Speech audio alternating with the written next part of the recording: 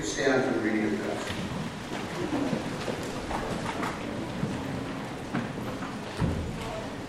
The Holy Gospel is written in the 10th chapter of the Gospel according to St. Mark, beginning at the 17th verse. Glory to you, Lord. As Jesus was setting out on a journey, a man ran up to him and knelt before him and asked him, "Good teacher, what must I do to inherit eternal life?" Jesus said to him, "Why do you call me good? No one is good but God alone. You know the commandments. You shall not murder, you shall not commit adultery, you shall not steal, you shall not bear false witness, you shall not defraud, honor your father and your mother."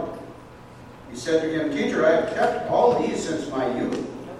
Jesus, looking at him, loved him and said, "You lack one thing. Go sell what you own and give the money to the poor, and you will have treasure in heaven. Then come, follow me." When he heard this, he was shocked and went away grieving, for he had many possessions. Then Jesus looked around and said to his disciples, "How hard it will be for those who have wealth to enter the kingdom of God." And the disciples were perplexed at these words. But Jesus said to them again, "Children, how hard it is to enter the kingdom of God. It is easier for a camel to go through the eye of a needle than for someone who is rich to enter the kingdom of God." They were greatly astounded and said to one another, "And who can be saved?" Jesus looked at them and said, "For mortals it is impossible, but not for God. For God all things are possible." Peter began to say to him, "Look, we have left everything and followed you." Jesus said, "Truly, I tell you, there is no one who has left home or brothers or sisters or mother or father or children or fields for my sake and for the sake of the good news, who will not receive 100-fold now in this age, houses, brothers, sisters, mothers, children, and fields, with persecutions, and in the age to come eternal life. But many who are first will be last, and the last will be first." The Gospel of the Lord. Praise to you, Lord Christ. Please be seated.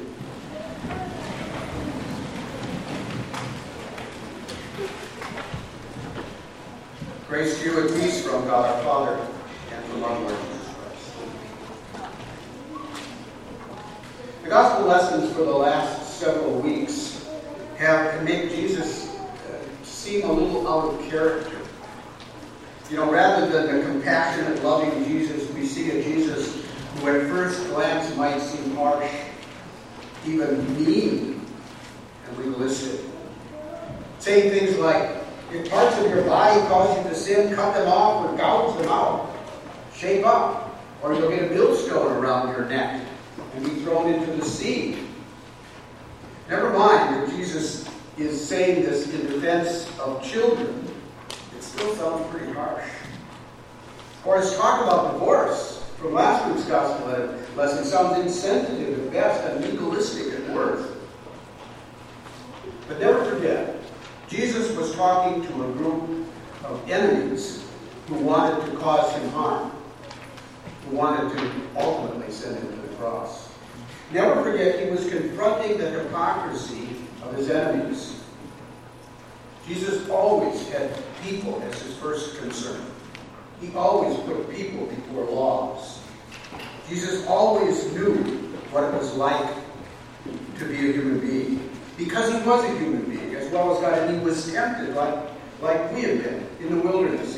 The devil confronts him, and he says, "Turn the stones into bread." And Jesus says, "No, even though I'm starving." He says, takes him to the pinnacle of the temple. He says, "Look down. You throw yourself down. God will save you." Jesus says, "You shouldn't tempt God." And then he takes him to the top of the world. He shows him all the kingdoms. He said, "You will have this if you follow me." And Jesus says, "No, I follow God." He knew what temptation was, and as we do. And although he does not sin as we do, he knows that life is lived not in the black and the white, but in the gray.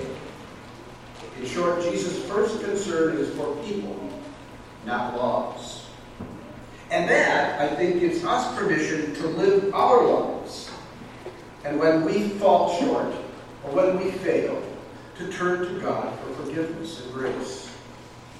In our gospel lesson this morning, we have another example of what feels like legalism. It really isn't. This gospel lesson is about the rich young ruler and what is important in life. And Jesus' concern for him. It says Jesus loved him. This is an example of what I would like to call an aha moment. There's lots of those stories in the Bible. Here's a story to illustrate. Rabbis, are teachers, and they're able to help, hopefully, people learn and to grow and to move towards God. They do it really by showing the way, by what people can see. There's a story of a rabbi who for 20 years or so had come into the same restaurant at the same hour at lunch and ordered the same chicken soup for 20 years. One day, he ordered the chicken soup, and he did something out of character. He called the waiter over, and he said to the waiter, "Taste my soup." And the waiter was a little taken aback because he was so out of character for the rabbi. Because he was known for being set in his ways, and it was not the way he usually operated. "But Rabbi," he said, "it's the same chicken soup you've had for 20 years, at the same time of day, in the same restaurant." The rabbi says, "Taste my soup." So, to better humor the old man, who was getting on in years, the waiter reached for the spoon. And he said, "Rabbi, there's no spoon." The rabbi said, "Aha! Now you see." That's what's called an aha moment. The rabbi needs a spoon. Aha! So Jesus in the Gospels is a good rabbi, leading us to discover the truth behind the stories, so that we also can say, "Aha, that's how it goes. Now I get it." So when we finally say to Jesus, "You mean we really are saved by grace, by God's love as a gift of faith? You mean we really can't save ourselves? Our material things won't save us?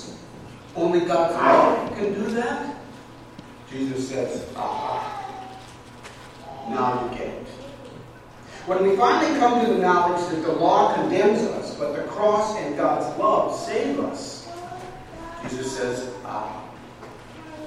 When we finally say, "You mean we're saved through God's gift of childlike trust, rather than our childish attempts to find God or to buy God with material things or worldly obsessions?" Or when we come to that insight of grace, Jesus says, "Ah, now you get it." When we finally come to realize that our human need to see everything in terms of legalistic rules and black and white will never save us, it only causes hurt in the community. When we finally realize that it's human relationships that are important, not black and white legalism, Jesus says, "Ah, now you get it. Now you also see God's concern for my hurting children." When we as God's people finally begin to see life in this in-between, in this world of gray, where people need more forgiveness and love rather than arbitrary rules, Jesus says, "Ah."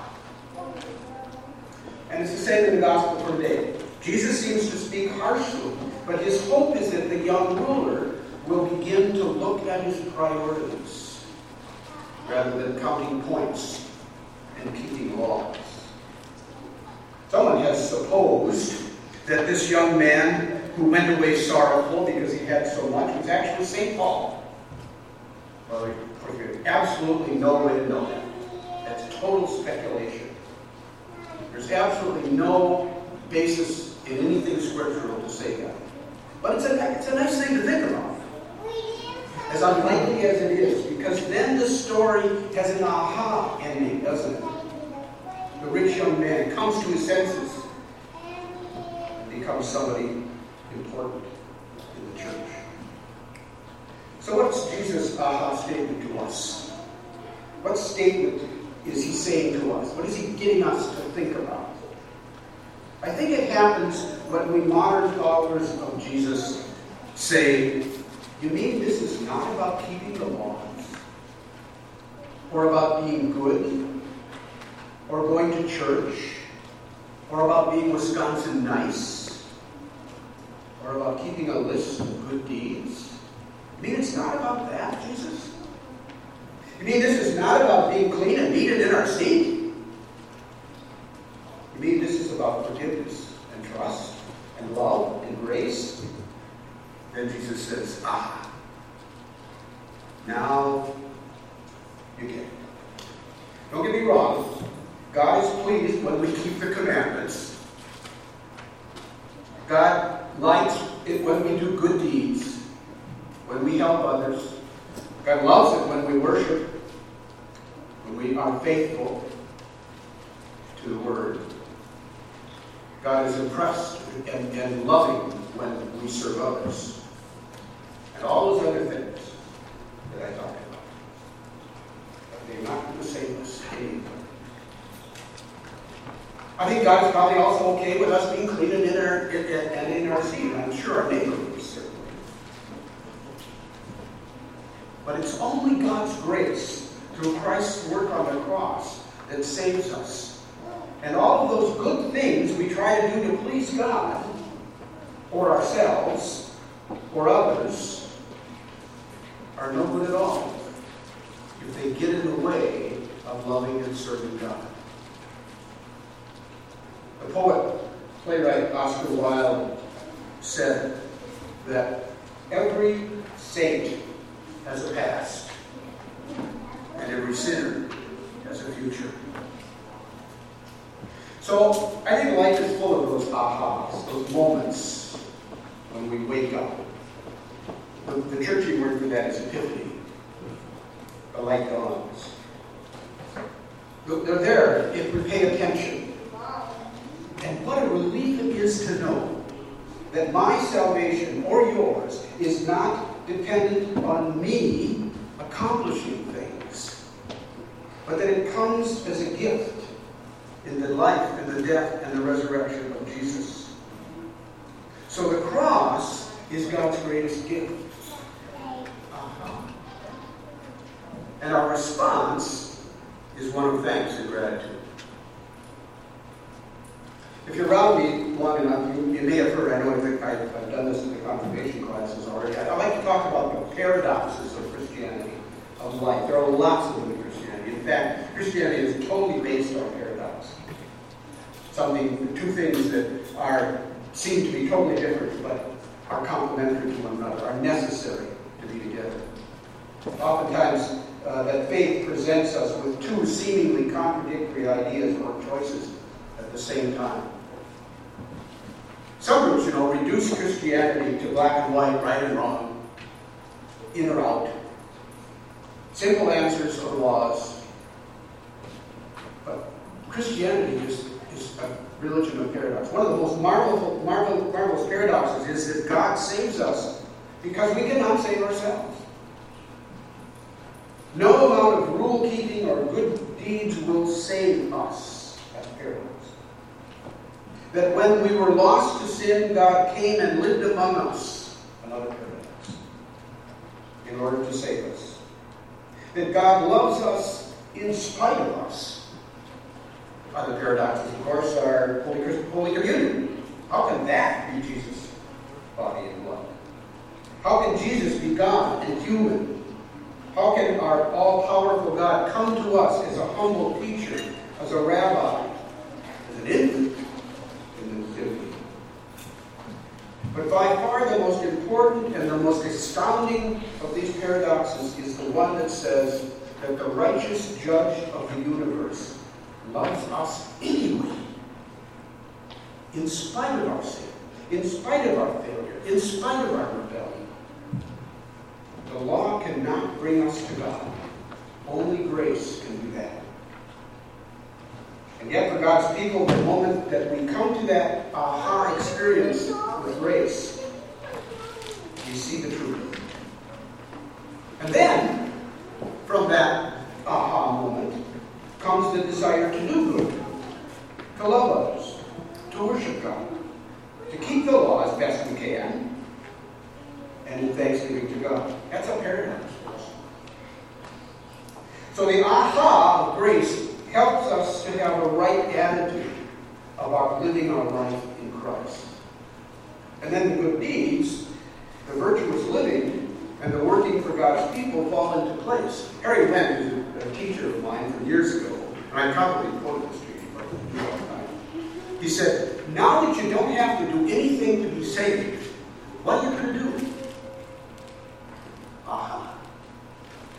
So when we read the gospel, when we come to confess that God loves us and saves us because of grace through Christ and not because of what we do or don't do, we can hear Jesus say, aha, now you get it.